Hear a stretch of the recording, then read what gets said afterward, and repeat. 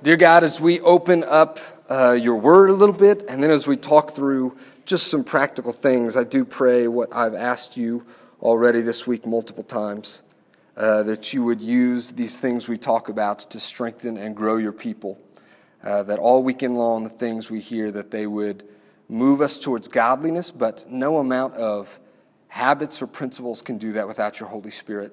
And so we ask for your Holy Spirit to move in our lives as we hear these things and seek to put them into practice. I am asking you that in the name of Jesus. Help me to communicate clearly tonight. Amen. All right. I want to tell you guys tonight about my very first school fight. All right. Also happened to be my last school fight. Also wasn't much of a fight. It was mostly me just getting worked over, okay? But my very first school fight, we'll put that in air quotes, okay? School fight didn't actually take place in elementary school or in junior high or in high school. It happened actually in college. My junior year of college, I'm hanging out right before one of my classes. It was actually Revelation class. I went to a ministry school. So right there at the beginning or the front of the classroom, me and my buddy Michael are hanging out and just kind of goofing off. The professor hasn't showed up yet, so we're kind of waiting for him to come and make his way in there. And while we are, we're just playing around. And I say to Michael while we're hanging out, hey, put me in a headlock. And Michael says to me, what? And I said, put me in a headlock. So I had just a little pause. Just a couple days ago, I had met this teacher, this dude who taught Brazilian Jiu-Jitsu. And so I was hanging out with him. I was like, man, I need you to teach me like one cool move that I can use on my friends when we start wrestling around. So he taught me this really sweet move for when you get put in a headlock, how to like flip somebody backwards. And I was really excited to use it. So here I am in the classroom. I'm like, Michael, put me in a headlock. And finally he's like, okay, whatever. And so he sticks me in a headlock. And I do this thing where I reach around. I'm bent down like this. I reach around, grab his waist, and then I drop down. And as I do, I sweep my legs out underneath his legs and flip him back. And he rolls. He does like a complete back somersault in the room. It was seriously probably the coolest thing I've ever done in my entire life. All right, I felt so awesome in that moment that I felt like a ninja. I had pulled this thing off, and we're both actually just laying on the ground, just kind of laughing. It's hilarious, ha ha ha, this is so fun. And we kind of get up and we dust ourselves off, and this is a great little thing here. Just kind of did this thing on Michael, got to do what I wanted to do, try this cool trick. But what I had not thought about in that moment was Sergeant Reynolds. Sergeant Reynolds was this other student who was attending classes at Ozark, but he wasn't like our age. He was older than all of us. He was probably late 20s, early 30s. And Sergeant Reynolds was in the military. And he was actually at Ozark because he was kind of preparing and wanting to be a chaplain in the military. And so he was taking classes there, and I would have him in a few different classes. But Sergeant Reynolds was also the scariest human being on the face of the planet to me at that time, okay? Because Sergeant Reynolds, it wasn't like he was mean or anything. He was just super, super intense, okay? There are people who are in the military who like being in the military, right? And there are people who are in the military who like being in the military, right? Who like, it's like life and they love it. And excuse me. Sorry, I get choked up when I talk about the military. Thanks for your service, guys.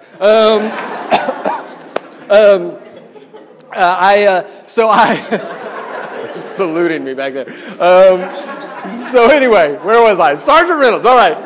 So Sergeant Reynolds, he was always like silent and like quiet and really serious and really intense. And he just had this feeling of like it looked like he was always on the verge of snapping, right? Like you never knew what he might do. Like at any moment, he might just kind of flip out and kill us all or something, you know? And it wasn't just me who thought this, right? There were other people who were really nervous about Sergeant Reynolds. One of those people was actually Jim Johnson, okay?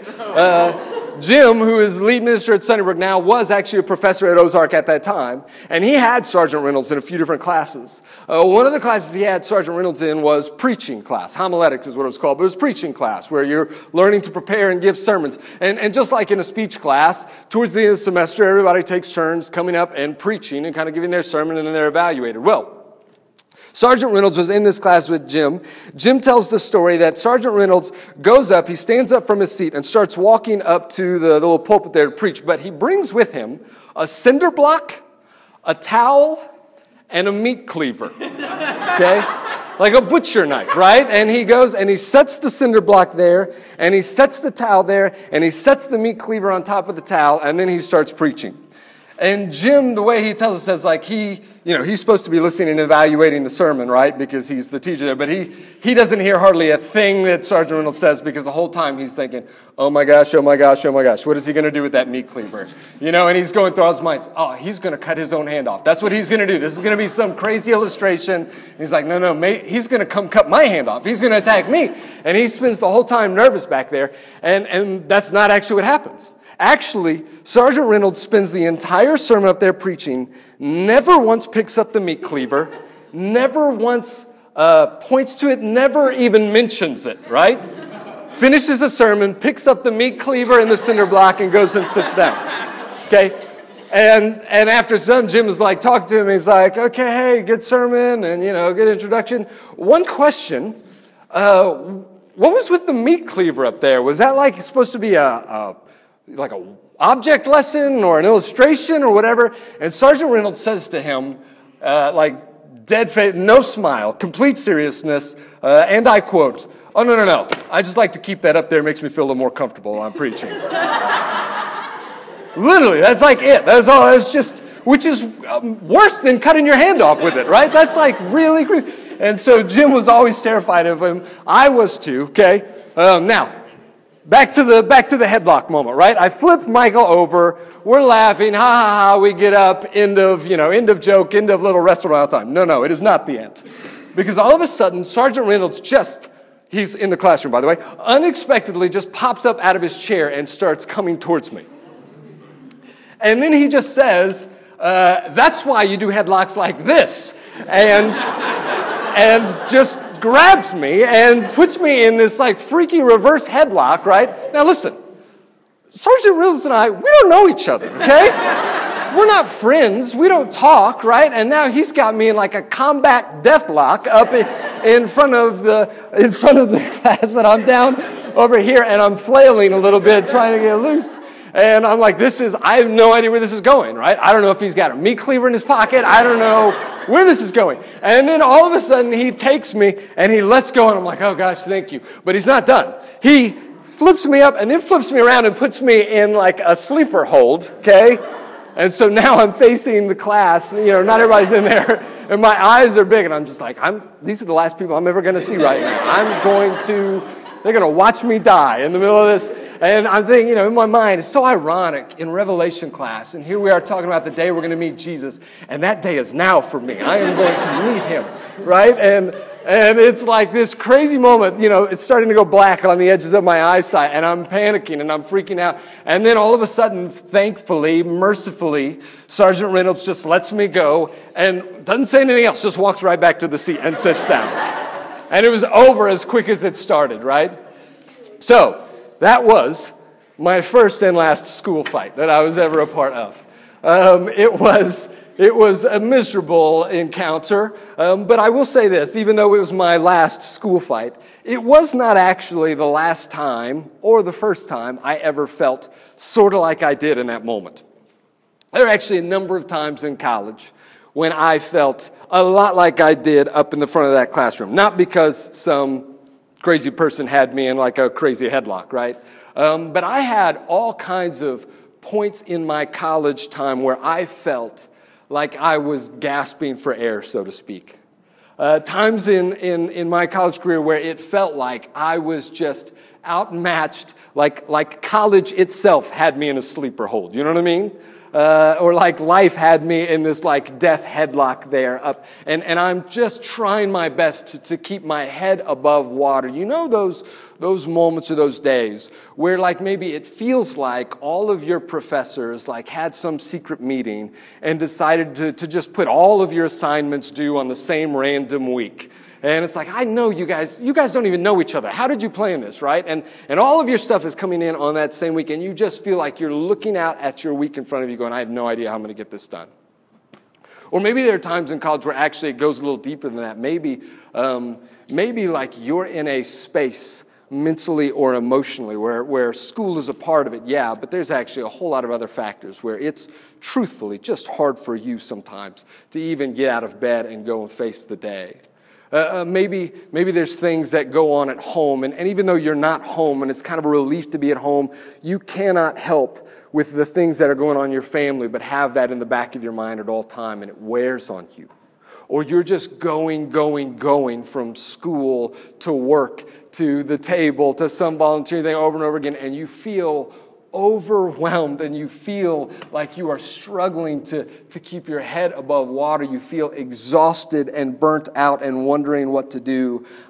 If you're like, every other college student, you've experienced that. And the truth is, you're going to experience those moments later. I have experienced a number of those moments as an adult. But there does seem to be something almost specific about college and that time that really seems to be almost made for nervous breakdowns sometimes. Almost made to feel just overwhelmed at times.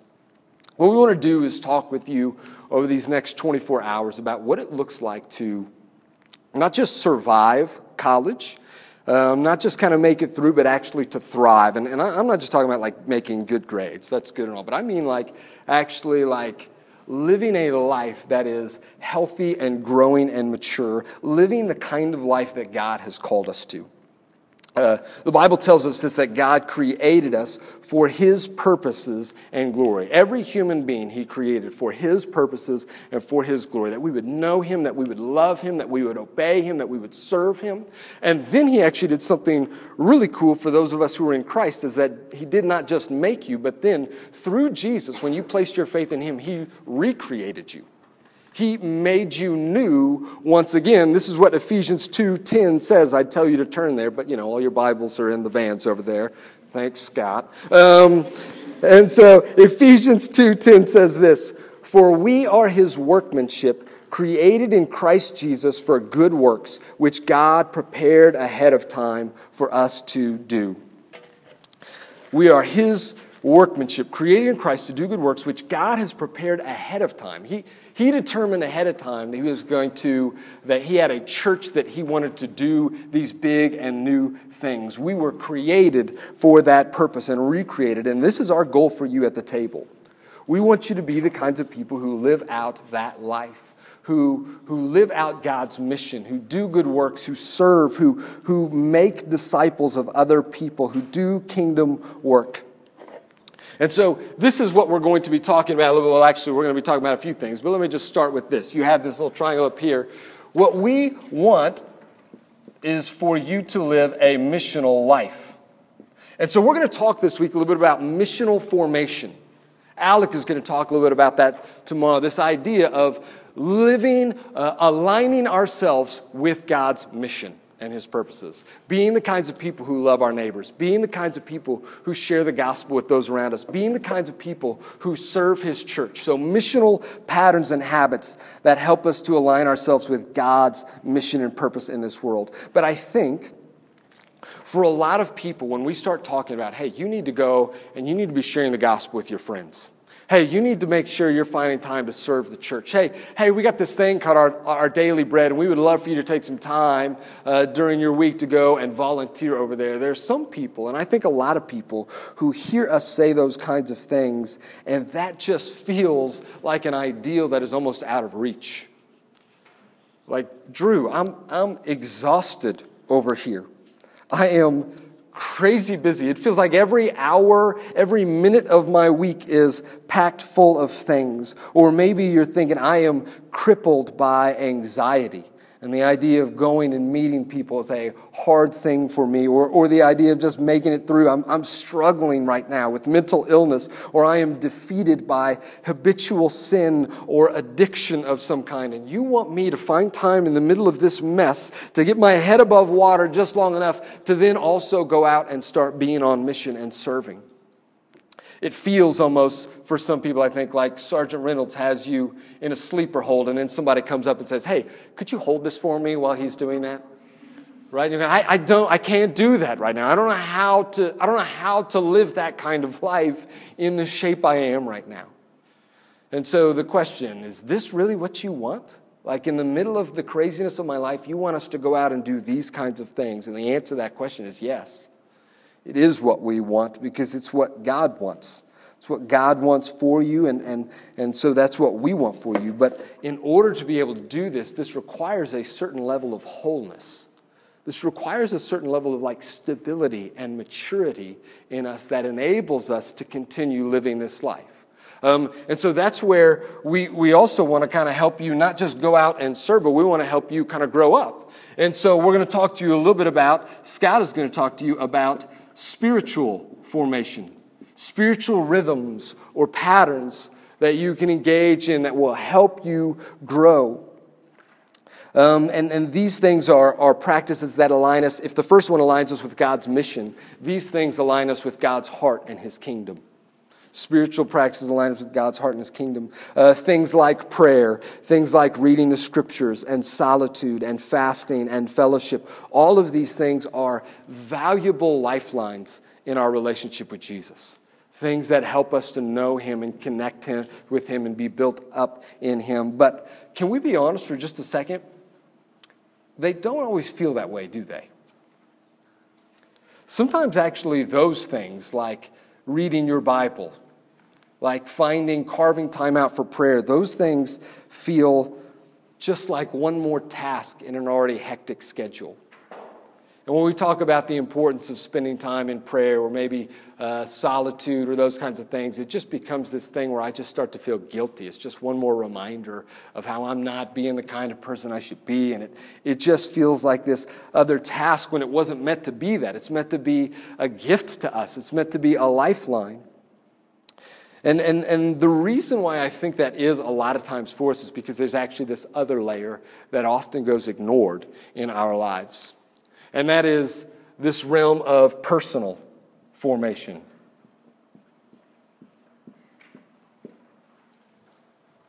Personal formation. And so we want to talk to you about these kind of three levels a little bit. And we stole this actually from a guy named Tim Castile who does campus ministry in Arkansas. He stole it from a guy named Mark Sayers, an Australian pastor. And so, but this is something that is really, as we've been studying this and looking at this, we think is really important and valuable to be thinking through some of these things for you. And so we want to talk to you. And like I said, tonight I want to talk about personal formation. And this is, if missional is the practice of aligning ourselves with God's kingdom, or with God's mission, this is aligning ourselves with God's heart and kingdom. Personal practices are a matter of aligning ourselves with God's design, with the reality of how God made us and how God made the world. In order to be able to get this, we need to recognize two things. Here they are. The first is that as human beings, we have some basic needs that are part of what it is to be human. We have needs like rest and community or relationship, you could put there. We have needs like the ability or the time for reflection, to sit and think about things that matter, things that are important. Even, I'll just put on this is kind of an interesting one. I think we have a need sometimes to wait, to be the kind of people who wait for things. So that's the first thing, is recognizing that we have needs. The second thing you need to recognize is this, that we live in a culture that consistently undermines our ability to meet those needs. That consistently undermines our ability to live the kind of life that God made us for, the kind of way that He designed us as human beings. We live in a world that keeps us busy constantly. We live in a world where technology has promised to make your life simpler and to make it easier and to give you less work when it's betrayed all of its promises to you. And actually, it's made your life more complicated, and it's made you busier, and it's made you moving faster and faster on the treadmill. We live in a world where we have easy access to anything we want, which means it is easy to get addicted to anything we want. We live in a world that has us constantly connected, but rarely connecting to anyone. We have 1,000 different friends online and very few real, actual friendships and relationships. We live in a world that keeps us constantly isolated from others, constantly anxious. For example, a few years ago, the CEO of Netflix, Reed Hastings, was describing the phenomenon of binge watching that Netflix had helped to create, this idea of watching shows just one episode right after another and after another. And he was talking about how it had really helped Netflix to grow and kind of begin to take over the world. In this interview, he says, actually, that Netflix's biggest competitors are not just HBO and video games or PlayStation. In other words, he's hoping at night that the main thing he's worried about is not that you're going to choose HBO, instead you'll choose Netflix, or not that you're going to choose PlayStation, instead you'll choose Netflix. He actually says in this interview, their biggest competitor is sleep. That he hopes, he says that we try to create these movies and shows that you want to see and you want to watch, and then you'll stay up and watch those things. So we're competing. He says, this is his words, we are competing with sleep. And then he says, and we're winning. Rest, sleep, is one of the most vital things for your spiritual, physical, mental, emotional health. One of the most, study after study after study shows this, but Netflix and so many others know that a valuable resource and a way that they can make more and more money is to rob you of that, is to try to get you to choose against it. There's a reason TikTok has an algorithm that keeps playing videos one right after another that you like and that you want to see, because they want to keep you distracted. They do better if you don't pause and think.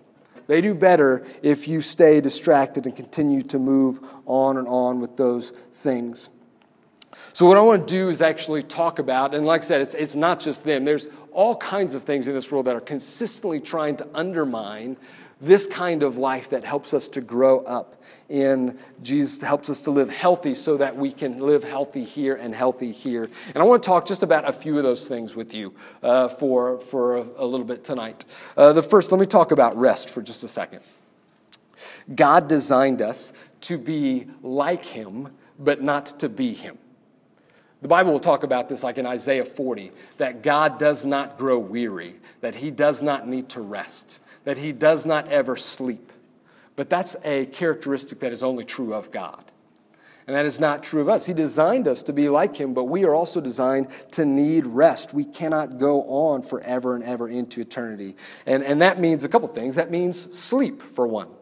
Like I said, study after study shows that we need sleep. They say that like the average adult should be getting at least 7 hours of sleep a night. 7 to 9 hours of sleep a night. They also say, and you don't need any studies to prove this, college students aren't really doing that, right? Like that's not like college is not like people don't go, college, the time you sleep, right? That's not what college is known for. Oh, I remember my days in college when I just rested all day, right? Got a good night's sleep. That's not the way people talk about college. That's just kind of known. And there is no way around the fact that is just going to set us up to live unhealthy kind of lives. End of 2018 into the beginning of 2019, I hit something that, I think the way to describe it was like a depression, some sort of funk thing. I just kept calling it this funk that I was in, where I really, really struggled to do much. I should say, I was able to go about my day, but I did not want to do hardly anything. And I was struggling to be at home around my family, and I was struggling to be at work and do the things that I was supposed to do. And I remember going in and talking to Sharon Doherty, who's one of the counselors on staff at Sunnybrook, and just talking to her about this. And she told me after listening for a little while, she said, I think you have burnout. I think you're experiencing a period of burnout, which didn't make sense to me because I didn't feel like I was just going nonstop. I didn't feel like I was going that hard, but she just said we as human beings, we need rest. We need to be able to rest. And so I started trying to implement that into my life a little bit. And beginning like January, February 2019 began to come out of this, but I'll experience these things every now and then. I was talking to Alec about this a couple weeks ago, where I will start to feel myself in the middle of a day. I'll start to feel myself, the word I use is like spiraling, where life feels a little out of control to me, and I'm starting to feel really irritable with people around me, and I'm starting to feel kind of like things are closing in and I'm overwhelmed and I don't know what to do. And like 9 times out of 10 when that happens, if I'll pause for just a second and just ask this question, how much sleep have I been getting? Almost always I find out that I look back and I go, oh, that's what it is. I just haven't gotten any rest recently. And even actually just that recognition alone, even before I go get a nap, just that recognition alone actually brings peace to my soul a lot of times to remember I thought everything was spiraling out of control, but the reality was I'm just tired. I just need a nap. And that alone sometimes is really, really vital for us to be able to have proper perspective in things. Rest doesn't just mean sleep, though, but it also means meaningful time that is not spent working. There's a reason that God, when He created the creation story, involves 6 days of work and on a 7th day of rest, and then He implemented that idea for His people. And Jesus goes on later to say, when people tried to make too big a deal out of the Sabbath and make it like the end-all, be-all, Jesus says, man was not made for the Sabbath, but the Sabbath for man. That is, God gave Sabbath to us as a gift. That was something He created for us to be able to. We should work hard, and we should work for most of the time. 6 out of 7 days we're working is what the kind of plan is there. But like we also need that period of rest. Let me talk about community for just a little bit with you. Relationships. Genesis 2:18, when God creates Adam, over and over and over again in the creation story, God says it is good, it is good, it is good, it is good. And then the first time that God actually gets to a point where He says it's not good is in Genesis 2:18. And the phrase is this: it is not good for man to be alone. And usually when we talk about this is quoted in the context of like marriage, because God then creates Eve and someone to be a suitable helper, a companion to Him. And that's true. It's definitely has implications for marriage. But this is, I think, even bigger. There's a bigger principle that it is that human beings were made for community and made for relationship. God is a relational God, the triune God, Father, Son, Spirit, dwelling together in perfect relationship. And because we were made in His image, we were made to do the same. We were designed for that. And we live, as I said, in a hyper-connected world where you have the possibility of being kind of connected to thousands of people without really being connected to anyone. And to be very, very isolated with people who don't really know you. And so we need genuine community with people that we know and people that know us. That know our hurts and that know our fears and that know our joys and our loves. We need those things. That's part of what it is to be human. And as Christians, that's vitally important that we have people to walk alongside us as we follow Jesus. Let me give you another one, reflection. We were not made to just be consuming creatures that just take things in all the time. We were made to be thinking creatures. We were made to process. We were made to reflect. And that means this crazy statement that sometimes it is good to be bored. But we live in a world where you never have to be that. You never have to feel bored, because at any moment, if you ever start to feel that kind of creep up in you, that's okay. You've got your lifeline right here, and you can just kind of scroll here and kind of relieve yourself of that feeling of boredom. We live in a time when you never have to experience that. Which means we live in a time when we never actually spend much time reflecting or thinking, just often consuming. You know, the kind of big stereotypical idea of shower thoughts, right? Those random thoughts in the shower when you think some of the weirdest, most random things, and sometimes some of the most deep, profound things. You know what they used to call that? Thoughts. Right? Now they call it shower thoughts, because shower is like the one place where you can't just sit there and scroll through. And so what do? You think. And that's actually like a good thing for you to think. But these things keep us from doing that oftentimes. There's this psychologist by the name of Jonathan Smallwood who's done a lot of research on this. And he says, a lot of his research shows this, that a wandering mind and boredom are important for what he calls autobiographical planning. You don't have to write that down. Here's what that means. A wandering mind and boredom are important for us to be able to see how we're doing and where we're going. Like that's really vital, actually, those periods where we can see how we're doing and where we're going. And we need that, but we have been programmed to fear it. We've been programmed to be afraid of those things. And if you don't believe me, think about the last time you left home and you reached down in your pocket and you realized you did not have your phone. And that little thing that happens in your heart, right? And you're like, oh my gosh. And some of you are going, nope, never happened. I never forget my phone. Okay. Think about that moment when you leave and you look down and you realize your battery is at 6%, right? And there's this moment in you that's like, oh my gosh. And you start to, your heart starts beating a little faster. You start sweating a little bit. Like, what in the world am I going to do when I stand in line at Walmart if my phone is dead, right? And what if something's happening and I don't know about it? And what if someone wants to get a hold of me and they can't get a hold of me and I can't find out what's happening? And I've got FOMO and I won't even know what I have FOMO about. I don't even know what I'm missing out on. And all of those things kind of creep up in us. That's because we are so used to be able to scroll through these things. Now listen, if I need a wandering mind and boredom, if I need to be able to just sit to know how I'm doing and where I'm going, think about the spiritual implications for that. I need that kind of mind to be able to know my spiritual condition and to hear from God. I need that kind of mind actually to be able to trust Him and His Lordship. In his book, Possibility of Prayer, John Stark says that it is impossible to trust God and His Lordship in a state of hurry. Because in a state of hurry, we always revert back to our own kind of habits without actually thinking. We just go from thing to thing, and I got to take care of this, and I got to take care of this, and I got to take care of this. But if I can stop and reflect, and it gives me time in the middle of a stress-filled moment to go, He's in control. He's Lord. He can take care of these things. He can take care of me. But when I'm in a state of hurry, I don't get to do that. Other things that are really important for us, and we won't spend much time on them. Delayed gratification. Waiting for something that you want. I hate Fortnite. You know why I hate Fortnite? I hate Fortnite because back in the day, if you wanted a video game, you had to go to the store to get something, right?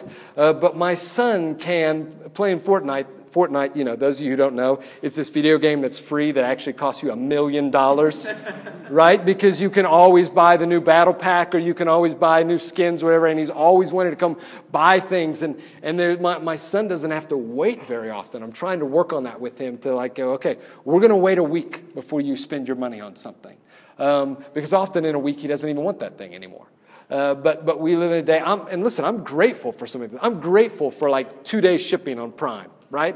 I'm grateful for streaming movies that I don't have to go to Blockbuster now if I want to watch a movie. I'm grateful for those things. Those aren't bad things. But there is something where I never learn that I have to say no, where I can have whatever I want whenever I want it. That is not good for me. Time management. The ability to be able to piece together my day in front of me, my week, and be able to manage things well is important and often missing. Physical activity. Getting out and doing things. I read something the other day that just said, just like a walk for 3 minutes actually improves things like emotional health and those kinds of things. That's really big and really important. Okay, let me tell you real quick. I want to make sure I'm not going, okay, we're good. Let me tell you real quick 2 ways to get this wrong. 2 ways to really have a wrong view of this idea of personal formation. The first is this, to treat it as an end rather than a means. Actually, the things that I've told you are really pretty popular right now. A lot of the stuff that I've told you, other than the Ephesians 2 and all that stuff, is stuff that you don't even have to be at a Christian event to hear. There's this really popular idea called self-care right now. I'm sure you've heard it. If you've walked around campus or if you've looked at A-frames or if you've anything like that, the idea of self-care and the importance of taking care of ourselves and watching over ourselves and treating ourselves to things that are good and not letting ourselves get too worn down. But this is different from self-care, and I want to explain. The problem with self-care is that it is all about the self. And what self-care does, even though there's some really good principles to it, but it turns me inward to face myself and always asking, how am I doing? And am I making sure I'm taking care of myself? And am I getting enough rest? Am I getting all these things? And it turns it in on me, which again is actually going against the design that God has made for us. We talk about this a lot, that God did not design me to turn inward on myself. He designed me to look outwards and move towards other people in love. And so when I turn inward, it gets to be a problem. I have time for this. There's Julie Davis used to be on staff. She was our children's minister at Sunnybrook. And about 8 or 9 years ago, her mom passed away early in her life. And so it was a very hard time for Julie, and something where she had done a lot of work to try and get the funeral together. Her siblings weren't really being much help, and she did a lot of stuff to get everything ready and to do arrangements and figuring out all this stuff. She was mourning and having a difficult time. And this lady came by Julie after the funeral and kind of put her arm around her and said, "Julie, you've gone through some really hard stuff. And so what you need to do right now is you need to take a little bit of time to focus on you. You need to take a little bit of time just to kind of disconnect, go back and focus on you so you can kind of build yourself up." And Jim Johnson was listening to this, overheard, and came over to Julie just a minute or two later and said, "Hey, Julie, I want you to know, I know that this person meant well. I know that they really care about you. But what she just told you is poison. That if you decide that you're going to spend all your time looking in on you and making things about you, that's actually not going to help you move forward. That's not the way you were made to go. You need to be able to, yes, rest. You need to do all these things. You need to take some time, all that stuff. But focusing on you is not the way you were designed to be." Tara Isabella Burton says this: "Because the work of self-care is never really complete, care for the other is never quite justified." Because there's always work to do. Here's the thing. You will never be fully rested. You will never be zero stress whatsoever. You will never be perfectly in a place of reflection. There's always work to do. And if the whole point is just to make sure that I am well taken care of, I'll never actually get to the point where I move on to take care of others. And this is actually the difference for us. What we're not talking about self-care. We're actually talking about self-discipline for the sake of God and for the sake of others. I want to do these things. I want to make sure that I'm resting. I want to make sure that I'm spending time in reflection and engaging in healthy relationships and delayed gratification. I want to do those things, but not just for me. I want to do those things because when I live that way, it enables me to be healthy so that I can serve God and serve other people. So that I can love God and love other people. So I can live out the good works that God created me to do. Here's the second way to get this wrong, is to treat it as a checklist that must be mastered. Your card there says, I think it says 3 levels of spiritual or 3 levels of formation, right? Okay. In some ways, I wish I would have reworded that a little bit. Here's what I want you to know. Don't think when you hear the word levels, don't think like levels of a video game where you have to finish and master one before you can move on to the next. That's not how this works. It's like levels of a house. And all the levels of the house can exist there at the same time. It's just that if the bottom one's not firm and stable, then the other ones are going to be shaky. And so you can begin to engage in this before you have this figured out. You can begin to engage in this before you have this figured out, and we're going to encourage you to do those things. What we're saying is that this is important here and able to be able to hold these things up well. But you can jump in where you're at, and if you're not careful, then you can create a bit of a checklist that often you use to kind of beat yourself up with. Because I'm supposed to be getting more sleep, but I'm not doing that. I'm staying up, and I pulled another all-nighter.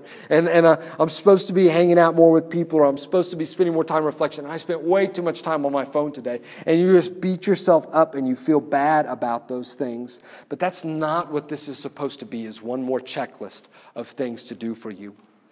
And that leads me to actually this last thing I want to draw on here before I give you some suggestions. And that is actually, if you have your pen, I want you to add one more level to that triangle.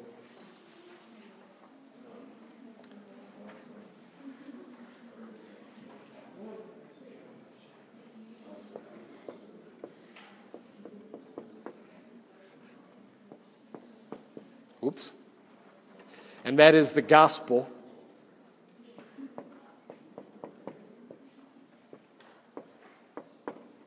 Now, we may sound like broken records talking about the gospel all the time, and the gospel is the answer, but if so, the reason is because the New Testament sometimes sounds like a broken record. When it talks about this, I'll read this to you in a second. I see people trying to see it. The New Testament comes back to the gospel a lot, and here's a foundational truth from the gospel that helps us live this kind of life out, and that is that my identity is given to me. It's not earned. One of the things that keeps people from doing well here and resting is the fact that we live in an achievement-based society where my identity is tied to what I accomplish and what I do. And I don't have time to rest because I got to stay on it, and I got to get stuff done, and I got to stay ahead, and I got to get the best grades, and I got to get the good jobs, and I got to do all those things. And the reason why that is so important is because that is who I am. That is my identity. But that's not true for those of us who are in Christ. Our identity is given to us. It is not earned by Jesus. And so this is really important for us to be able to grasp that idea. I read to you Ephesians 2:10 at the beginning. I want to actually march you back 2 verses and read to you verses 8 and 9, which come right before that. So Ephesians 2:10 is that we were created in Christ to do good works. Here's what verse 8 says. For you are saved by grace through faith, and this is not from yourselves. It is God's gift. It's not from works, so that no one can boast. For we are His workmanship, created in Christ Jesus for good works, which God prepared ahead of time for us to do. And that is that my works, the things that I do for God, flow from what God has already done for me. And I remember these things, and so I am able to rest because God has already done the work for me. And I am able to disconnect from the phone because I don't need the identity that's given to me from always being in the know of what's going on, or the identity that's given to me from getting likes on my Instagram posts, or the identity that I get from always kind of being connected and relevant and those kinds of things. No.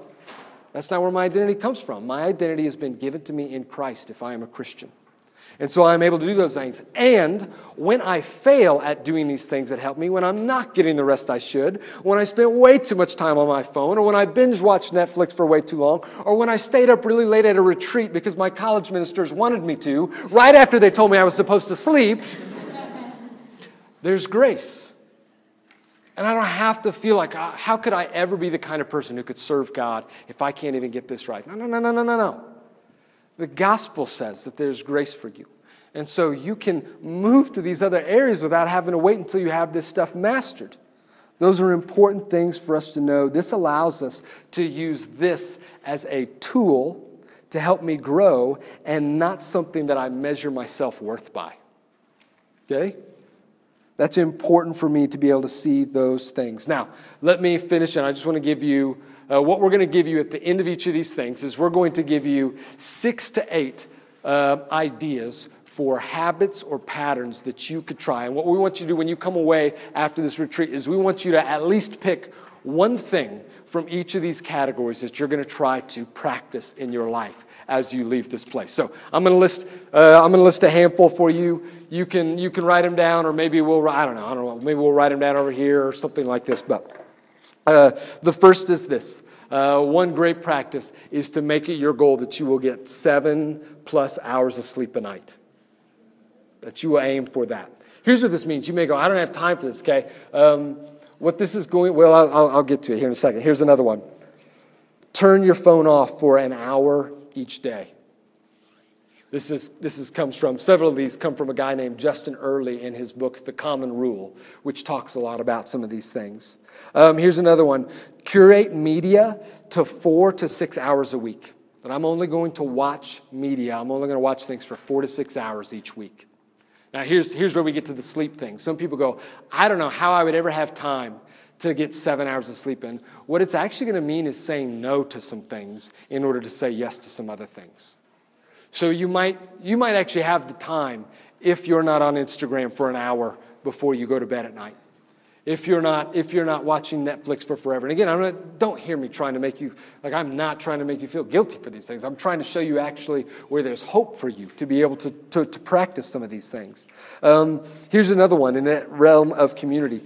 To find 1 hour every week for real, genuine conversation, like face-to-face with a friend, about things that are going on in your life.